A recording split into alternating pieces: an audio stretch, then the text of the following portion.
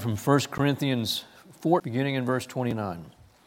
1 Corinthians 14:29. And let 2 or 3 prophets speak, and let the others pass judgment. But if a revelation is made to another who is seated, let the first keep silent.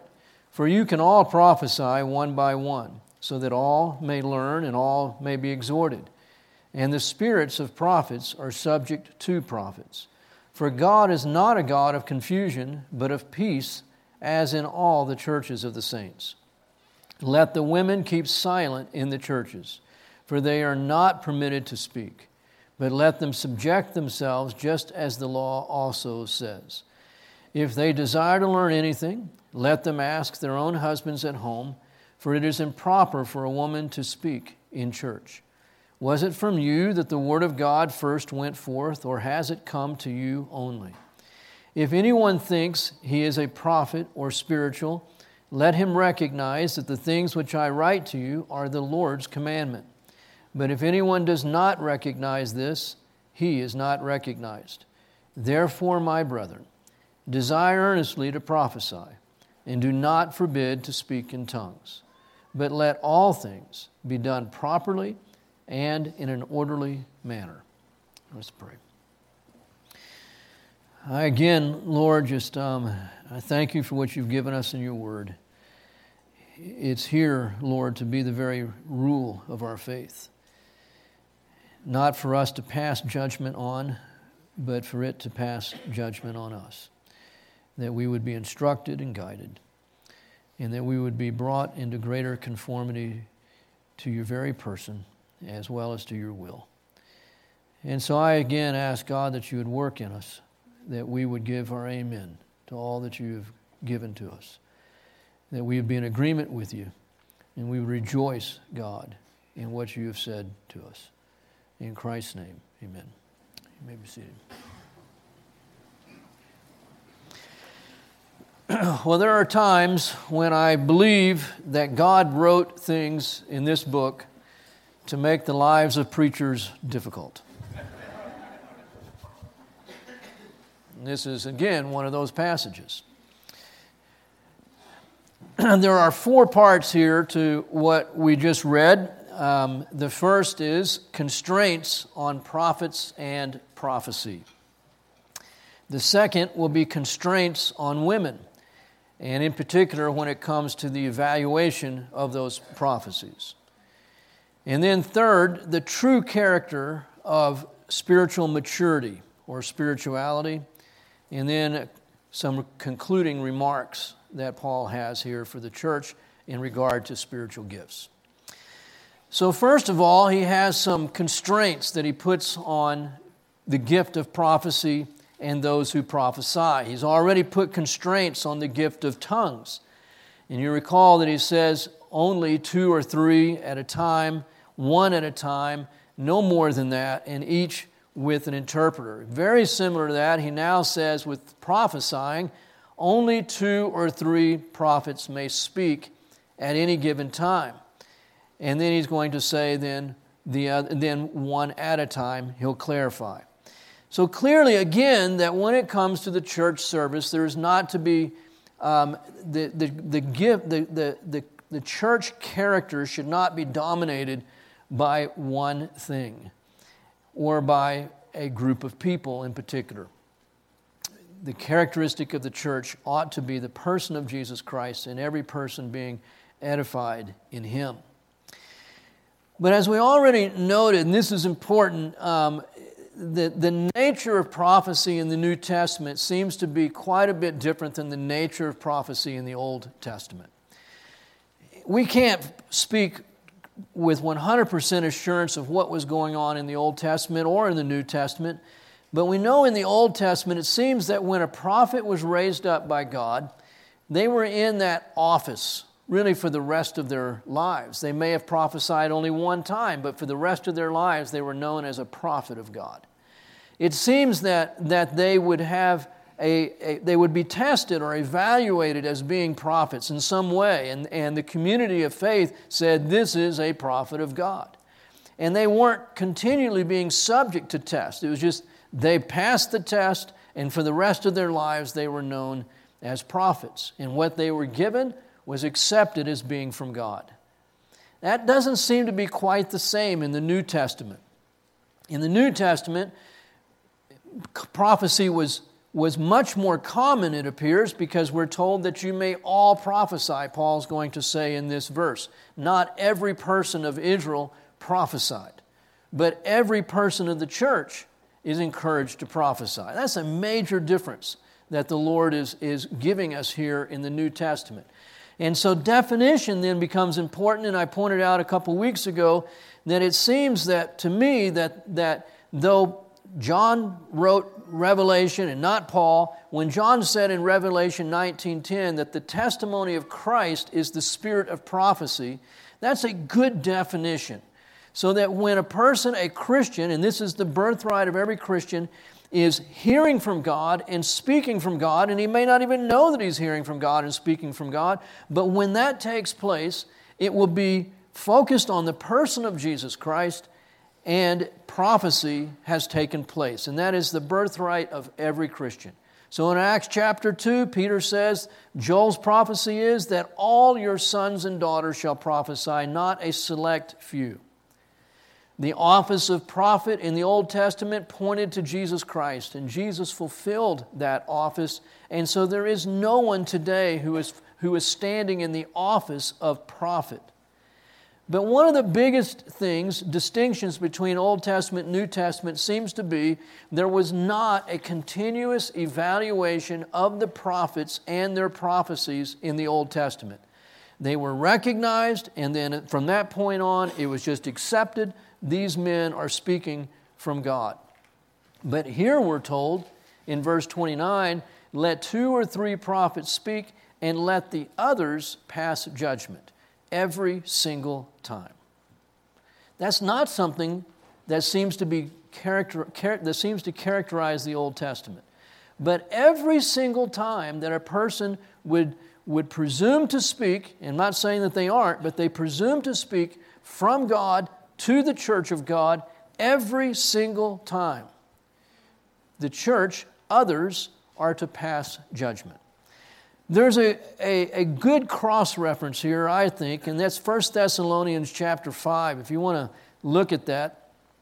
1 Thessalonians chapter 5, as Paul's finishing up this epistle, he says, just picking up in verse 16, rejoice always, pray without ceasing, in everything give thanks, for this is God's will for you in Christ Jesus. And then he says, do not quench the Spirit. And then he adds to that, maybe a word of explanation on what he means, do not despise prophetic utterances.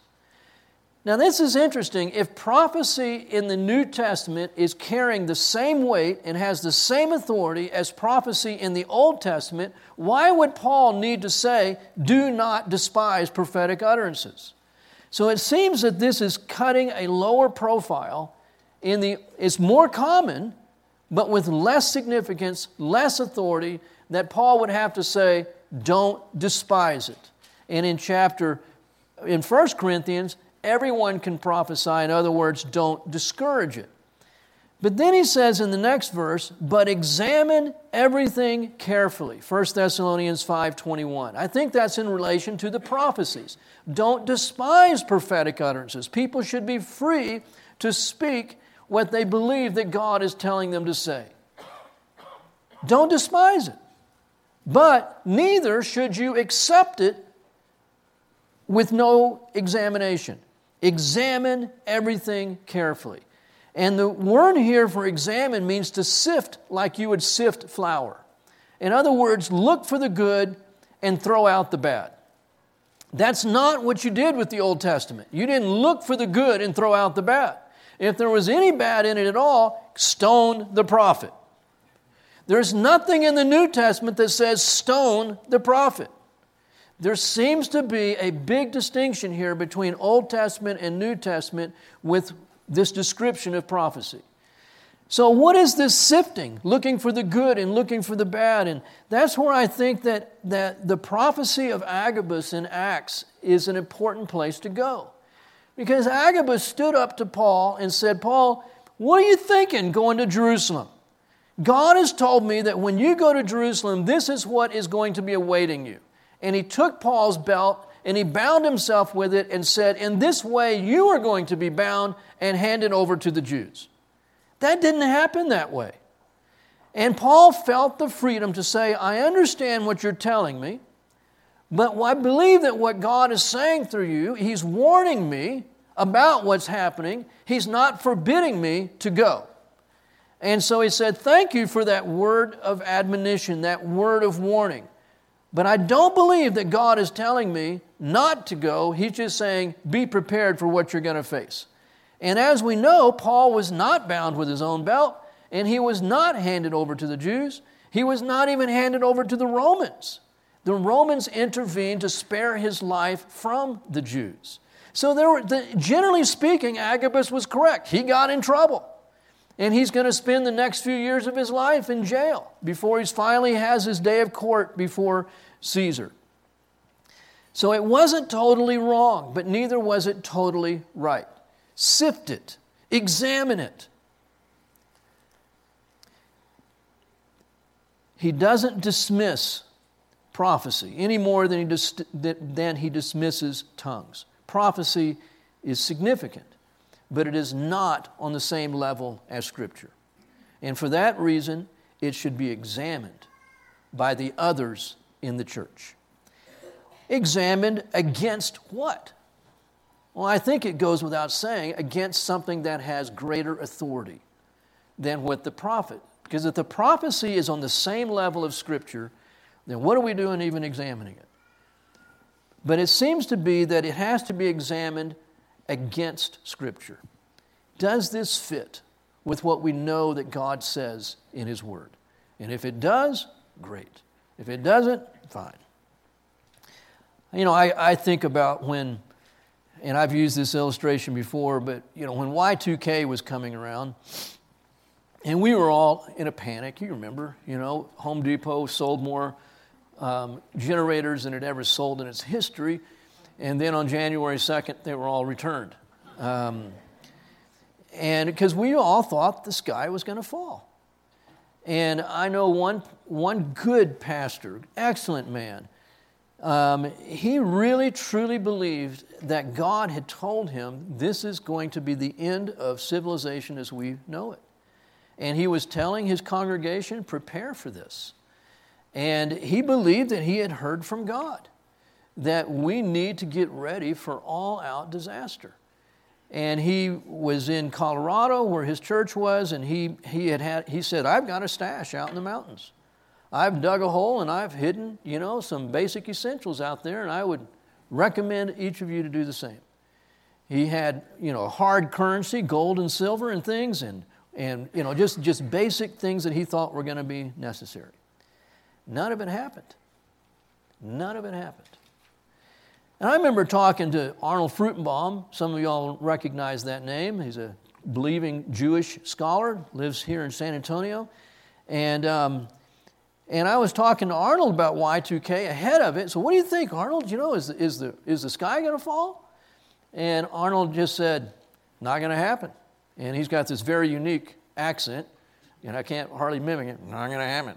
And I go, what do you mean, not going to happen? And he goes, if it were that calamitous, that huge of a thing as everybody's predicting, there would be something in God's word about it.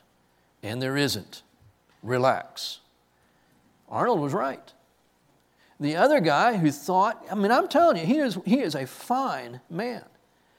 And he truly believed that God had told him that this is what's going to happen. He was mistaken.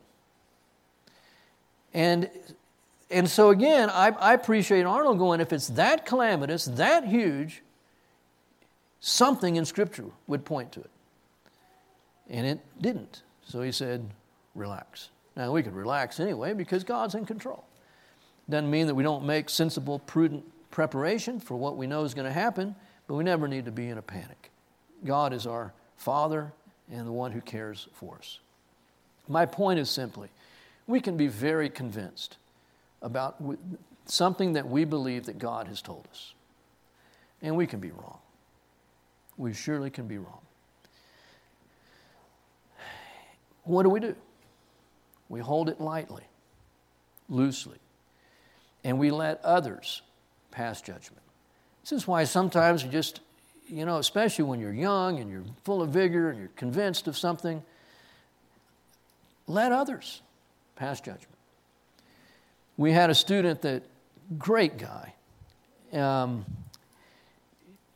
married a great gal, and he somehow got sucked up with this young man, they're the same age, who believed that he was receiving letters from God every day and sometimes several times a day, and he was pinning them.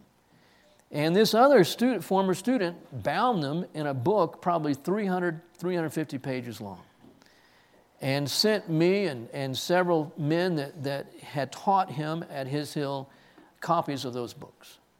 Well, we all had the same reaction. And not to mince words, this is from the pit of hell. This is not from God. And the reason that we all felt so strongly about it was not because the content was so bad. The content was pretty bland, really. I mean, it was a lot of spiritual talk that didn't really go anywhere, didn't hurt anybody in and of itself. But this guy was presuming that every one of these was direct revelation from God and had the authority of Scripture.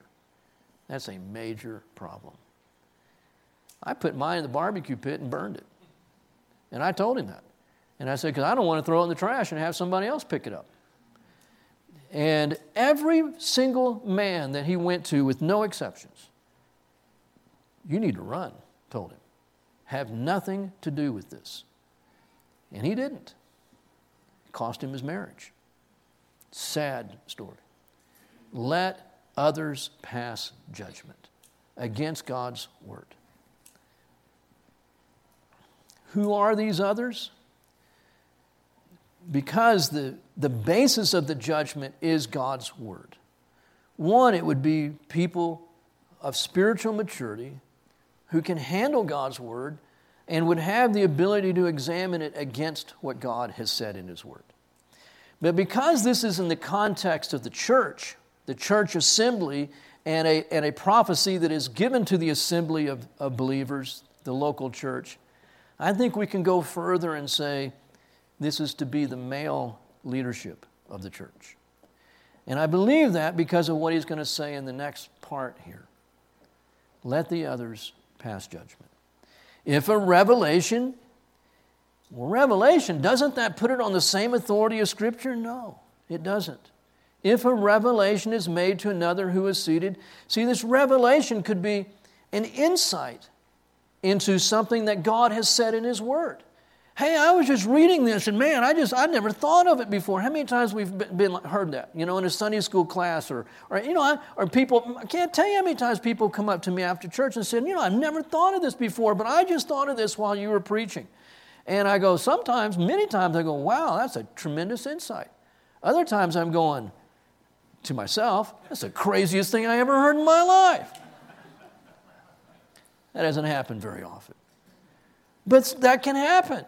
And so see, but sometimes it truly is a revelation in the sense that the light bulbs have gone on, right? And you go, wow, I never saw that before. And you go, why did I ever see that before? That is so obvious. I'll give you an example. And when I was preaching through Ephesians in chapter 1 there, where it talks about being chosen, and that's one of the favorite verses for the strict Calvinists, just as He chose us in Him before the foundation of the world, that we should be holy and blameless before Him. And they go, and that is just a cornerstone verse for those that believe that we are predestined to salvation. And if you're not predestined to salvation, then others would say you're predestined to hell. And I'm just going, is that right? But I just reading it as it's written, in every single translation, I know of no exceptions, translates it the same way. It doesn't say we are chosen to be in Him.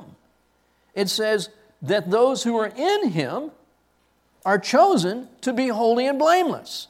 That's how it's written. And that is a completely different, and I'm going, wow, how come I've never seen that before? Revelation. You see? And then I go, well, does anybody else back that up? And then I find out there's lots of people out there who see that's exactly what it means. You just don't ever hear them. And there's one guy that's written a whole academic book on it. I can't even hardly get through the thing. It's so academic. Talking about Greek diagramming and stuff. But I just said, in one paragraph what he spent 300 pages saying. Look at where the verb is. Chosen in him to be holy and blameless. The to be is the other end of the verb. The object of the verb is to be holy and blameless. It's not to be in him. Very simple. So it doesn't say that refutes everything of that particular doctrine, but it does say that verse doesn't support it. That's a rabbit trail. My point being that God gives revelation, and the revelation needs to be examined by others. Is this consistent with what God is saying in His Word? Is this a proper handling of God's Word? So, if God gives you a revelation, you can make it known. And then sit down and let the others pass judgment. I've heard by those who have written books that it's like giving birth to a child and then putting it out there in public and let everybody tell you how ugly they think that child is. It's hard to let others pass judgment. But again, the crucified life, it's not about us, but it's about Jesus. It's a message that Christ died. Why would I not want others to pass judgment? Why would I not subject myself to that? It'd only be pride that would keep me from it. And if we are not able to have others examine what we believe, what we teach, what we've heard, there's a problem.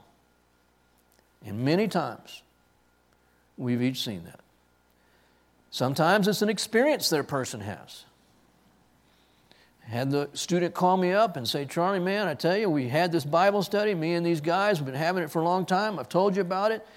And he says, last night, we all got drunk with the Holy Spirit, and we were all laughing uncontrollably, falling all over the place, except for one of the guys, also a former student, and he was crying uncontrollably, and he fell in the pool, and he almost drowned, and we were all laughing so hard we almost couldn't get him out of the pool. And I'm going, that's interesting. And I just started asking him a couple questions. And he said, I didn't call you up to have you challenge whether this is from God or not. And he hung up the phone. That grieves my heart. Do not despise prophetic utterances, but carefully examine everything. Don't quench the Spirit, but carefully examine everything.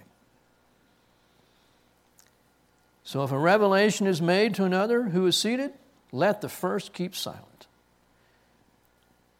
For you can all prophesy, one by one, men and women alike, one at a time, but only 2 or 3 in any given church service, so that you may all learn and all may be exhorted. So what's happening here with prophesying is people are learning and people are being exhorted. That's part of why God does this. And the spirits of prophets are subject to prophets. We've had different guest speakers, and it's not just them. Sometimes myself, I've fallen guilty of the same. Man, you're teaching a class, and you just feel like God is speaking through you. Ooh, and you're just going, this is better, man. I wish I could take notes on myself right now. This is so good. And you look up at the clock and you're supposed to end at 12:20, but how can you stop the Spirit? And and it's 12:30, and Audrey's down there going, when are they going to let class out? Who's teaching anyway? Oh, it's Dad again. But see, that's the thing. And I remember having to talk to one of the guest speakers one time years ago, because he always went over. And he says, Charlie, when the Spirit's moving, how do you stop? And I said, well, brother, Maybe the Spirit wants to move through the next 2 guest speakers following you as well, and you're taking their time. And he got the message, and to his credit, he started ending on time. God can end on time. You say, Charlie, preach to yourself here. Really, I mean, preachers are infamous for not ending on time. Why can't God end on time? I mean, God's a pretty precise God from all I can see in creation. And it's not boxing God in. You know, God created this universe in 6 days, not 6.5 days. Not 6 hours and 10 minutes. You know, he got it done. And that was the time that he allotted to himself. And he got it done. And so if a preacher's been allotted 20 minutes, well then God can get it done in 20 minutes. If he's allotted 50 minutes, then God can get it done in 50 minutes. He doesn't need 55. I remember being in Bible college one time and Stuart Briscoe came to speak. And man, I'm telling you, that guy takes only the amount of time given to him and not a second more. And I mean not a second. We started getting our watches out while he was praying, and we'd see when the second hand hit the 12, and he's amen. How does that man do that every single time? He must not have his eyes closed while he's praying or something. But it spoke to us young, budding Bible college preacher-to-bes. Not all of us learned much, but anyway, it was a good example. The point being, when the Spirit of God is moving, you are not out of control. You will never be more in control, under control, than when the Spirit of God is filling your life and moving through you. Your thoughts are going to be sound. Your emotions are going to be under control. This is what troubles me, and I think a lot of us, when we hear about the holy laughter, when you watch the YouTube videos, or maybe you've been in the churches when it's happened, and people are clearly, by their own confession, out of control. That is not the kind of God we serve. The fruit of the Spirit is love, joy, peace, patience, kindness, goodness, gentleness, faithfulness, and what? Self-control. So we will never. It's amazing. You can't plan these things, I'm telling you.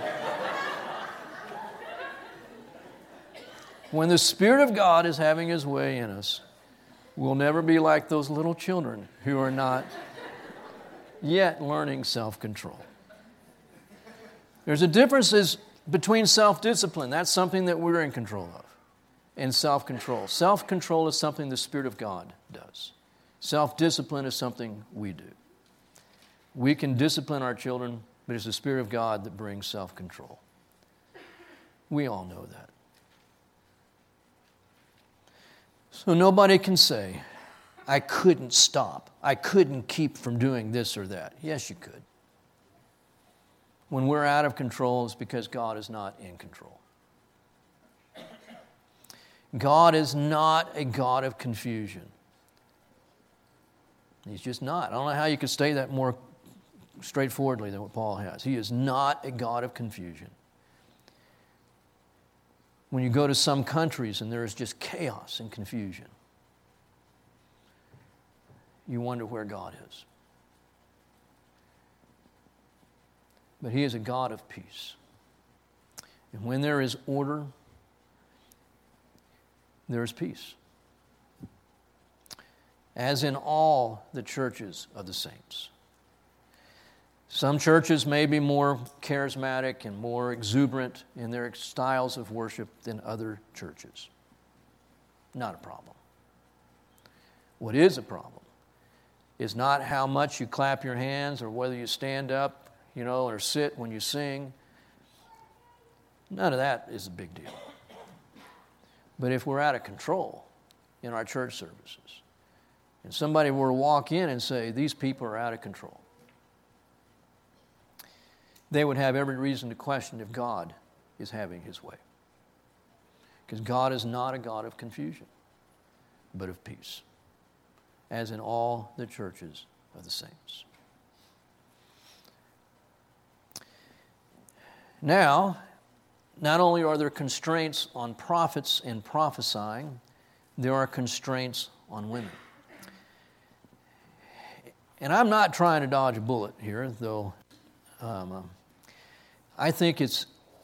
I truly believe the best way to handle what Paul is saying now in these next 3 verses about women, it has to be understood in the context of what he's just said concerning the evaluation of prophecies. Let women keep silent in the churches in relation to the examination of the prophecies. Now, he doesn't just say that, but I think we're supposed to make that connection. Why? Because he just said you can all prophesy. And in chapter 11, Paul says, I permit women to pray and prophesy in church. And so to say that Paul is absolutely silencing women presents a contradiction with chapter 11 and a real difficulty with verse 31, you can all prophesy. And Paul's not going to contradict himself. This is the inspired Word of God. So he is not silencing women in all respects. Remember, there's always 2 ditches. In every matter that you can think of, there's 2 extremes. And then there's the center, the tension, that place of faith and biblical truth. And that is the hardest place to live. So the one ditch is, you're a woman, shut your mouth. You can't say anything, anytime when the church is assembled. The other extreme, you're a woman, doesn't matter. You're one in Christ with the men, yes. You're equal with the men, yes. There are no distinctions, therefore, no. But that's the other extreme. So that extreme would say women can be elders, women can be pastors, that there are absolutely no role distinctions whatsoever between men and women. The hard place to live is in the middle. And not just because we're seeking compromise, but it's the center of biblical truth, that place of tension. God is not silencing women, and at the same time, he does establish role distinctions. We've already seen, so not to rehash this, those role distinctions are based upon the Trinity itself, and then in God's creation design in Genesis chapter 2. They are not cultural. They are not cultural. Within the Trinity itself, and that's the place that Paul starts in 1 Corinthians 11, he points out to us that God the Father and God the Son are absolutely one. Theologians like to say they share the same essence. There are not 2 gods. We have one God. But the one God is 3 persons, and those 3 distinct persons have distinct roles. The Father is always the head. Now we're getting into hierarchy. In the Trinity, there is hierarchy, and the Father is always at the head. The Son and the Spirit are both under the Father, and the Spirit is under both the Son and the Father. There is order, there is obedience, there is submission, there is hierarchy within the Trinity, and it has nothing to do with sin. It is good. It is the way that God himself is, and so we would expect that what is true of God would be reflected in his church. That's what this is about. It is a good thing.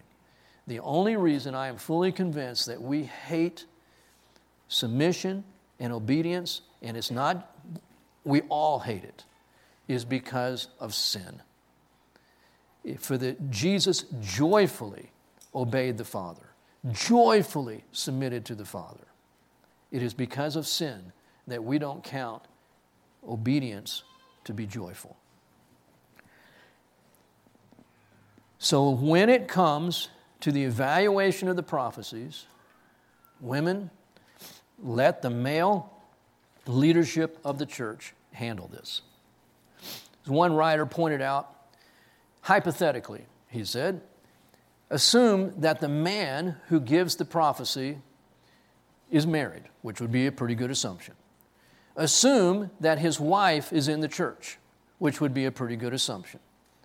And all can pass judgment. So the husband stands up. I really believe this is what God is saying to us. Okay, he sits down. Wife stands up. Can you prove that based on Scripture? How do you think that's going to go at home later on that evening? And she's standing up in front of everybody and says, I love you, husband, but, I think you're out of your mind. Where does that come from? It's not going to work real well. And so the first woman who challenges her husband, you can see the problem. I haven't taught Sunday school here in a long time, so there may not even be anybody, there might be one or two families still here in the church from back then, but it doesn't pertain to y'all. But I can remember teaching the adult Sunday school class, and there would be, because the format's different, so there's open time for questions. And on a couple of different times, didn't happen very often, but I remember a couple of different times, where there would be a husband and wife sitting together, and the wife would go, Charlie, I'd like to know what you think about this, and she'd raise the question. And before I'd answer, I'd look at the husband, and he's already turned, quartered away from her. And you can just see his jaw set. And I'm thinking, this is already a conversation they've had at home.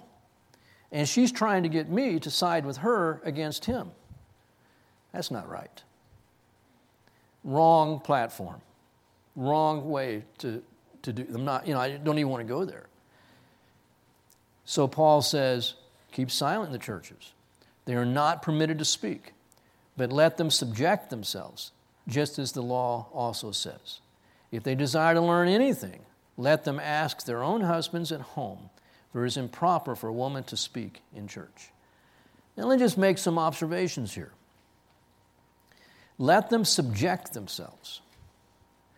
By my count, there are 5 times in the New Testament where it says, wives, be submissive to your husbands. Wives, subject yourselves to your husbands.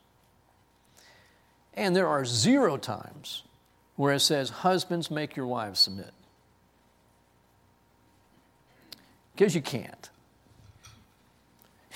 Why? Give up on it. You can't make another human being submit. You can't. You may get them to do it on the outside, but you're not going to get them to do it on the inside. And so the Scripture never says, husbands, make your wives submit. But it speaks directly to the woman. So this is not demeaning. Because if it were demeaning, Paul would be talking through the husbands to the women. Husbands, tell your wives to submit themselves. But he doesn't do that. He speaks directly to the women. And he says, you should subject yourselves. Submit yourselves. Wives, be submissive to your husbands. And here, let them subject themselves. This is a personal choice, just as the law says. There is no verse in the Old Testament that says this, but it is the general tone of the Old Testament, especially looking at Genesis 2 and God's creation design. If they desire to learn anything, Paul's not opposed to women learning. You can learn. That's not the issue here. But I wonder if there's not a hint of sarcasm. Because we've already seen a lot of sarcasm in 1 Corinthians from Paul. Why are you asking questions? I just want to learn. I just want to learn. Man, I tell you, I've fielded too many questions to be so naive as to think that behind every question is just the desire to learn. Many times behind the question is the desire to make the teacher look foolish, or to elevate himself as being the smarter of the two people, right? And there is the aspect where even the right to ask questions presumes at times an authority over the other person. Like we would say to our children, who are you to ask me anything? Who are you to question me? Now, we shouldn't go there. No teacher should go there. No husband should go there with relation to his wife. But it does speak sometimes of this challenge of authority. Asking questions can be a challenge to authority. We all know that. And that's what Paul, I think, is trying to avoid. Don't challenge the male leadership. Don't challenge your husbands. If you really want to learn, and there is no problem with that, if that's what this is about, you just honestly want to learn, well, then go home and ask your husband. But he's stupid. He doesn't know the Scripture as well as I do. I've never seen him even read his Bible. I don't even know he has a Bible. He says he's a... Go home. And maybe you should say to your husband, I really want to know what you think. This is what's going on at church. This is what this guy is saying. I'm not feeling so great about it. But what do you think? And the God who can reveal might just surprise you and speak to you through that dumb, blockheaded husband. After all, isn't this a passage about prophecy? That God can speak to people? Maybe He'll speak to your husband. And surprise, surprise, you get the answers that you were looking for. Man, I tell you, I've heard stories of that actually happening. Being a little facetious here, where a woman is surprised, she asks her husband, goes, man, it's amazing. There's a lot more to that guy than I thought there was. Well, maybe you should ask him more questions and listen to what God wants to say through him to you. I've said in so many weddings that I've officiated, speaking to the young bride, the God who led you to this man can lead you through this man. Do you believe that? That God who led you to this man can lead you through this man. Go home. Ask your husband. It is improper for a woman to speak in church. Now, this is where the egalitarians, those that hate role distinctions whatsoever between men and women, would say, well, what Paul has in mind here is that in the ancient church, the women sat on one side of the room, the men sat on the other side of the room, and for a woman to ask her husband anything means she would have to shout across the church, hey, husband, over there. What's he talking about? Do you agree with? And that would have been just chaotic. That would have been disorderly. And it would have been chaotic. And it would have been disorderly. You're right. But that's not what he says. He doesn't say, ask your husbands because it would be disorderly not to. He says it would be improper. Improper. That is an entirely different word. Just to jump ahead to Paul's conclusion, look at verse 40. Let all things be done properly and orderly. So Paul knows there's a distinction here. So when he says, wives, go home and ask your husbands, it is improper for a woman to speak in church. And again, the context, examining the prophecies, he does not say it would be disorderly for her to speak in church. He knows that word.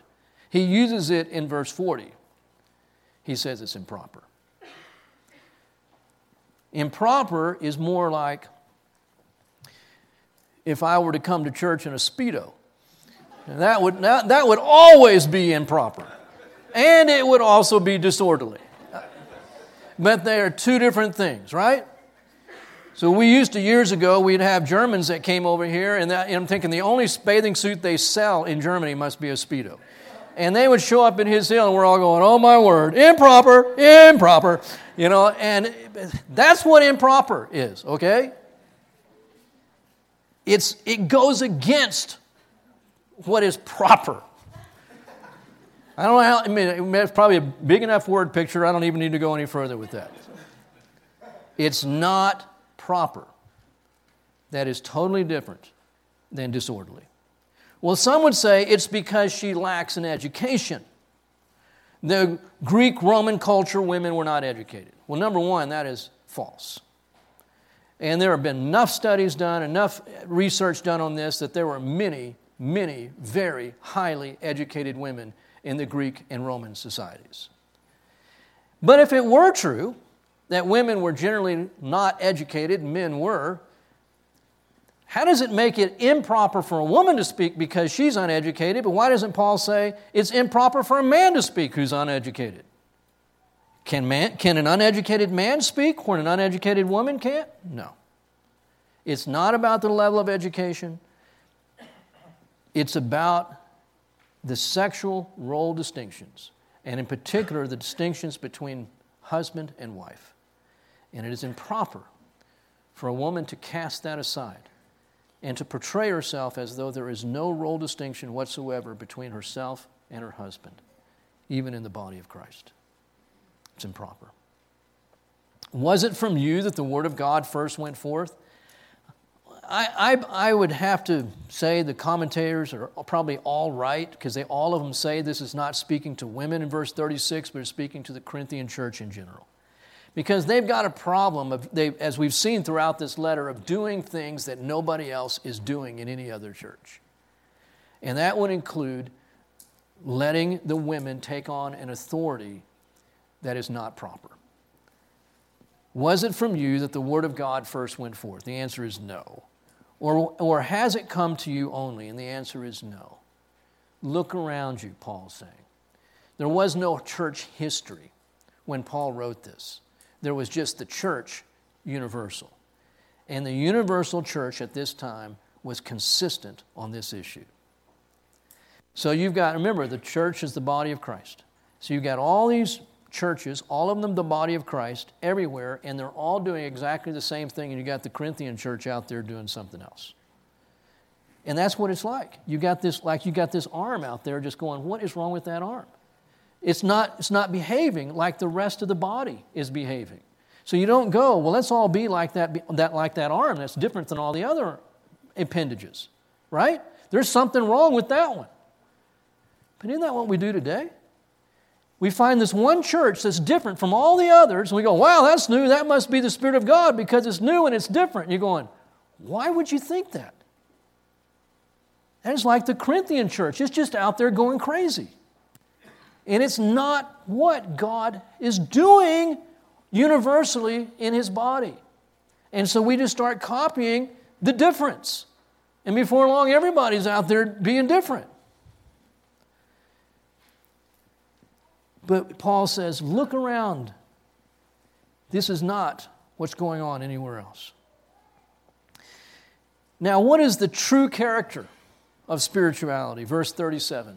And I am going to end on time because I made a big deal about that. Verse 37. If anyone thinks that he is a prophet or spiritual, literally, a spiritual. If you think you are a spiritual one, woo, I'm spiritual. Well, then let him recognize this. The things that I write to you are the Lord's commandment. In other words, this isn't just Paul talking, and you don't have the right to set it aside.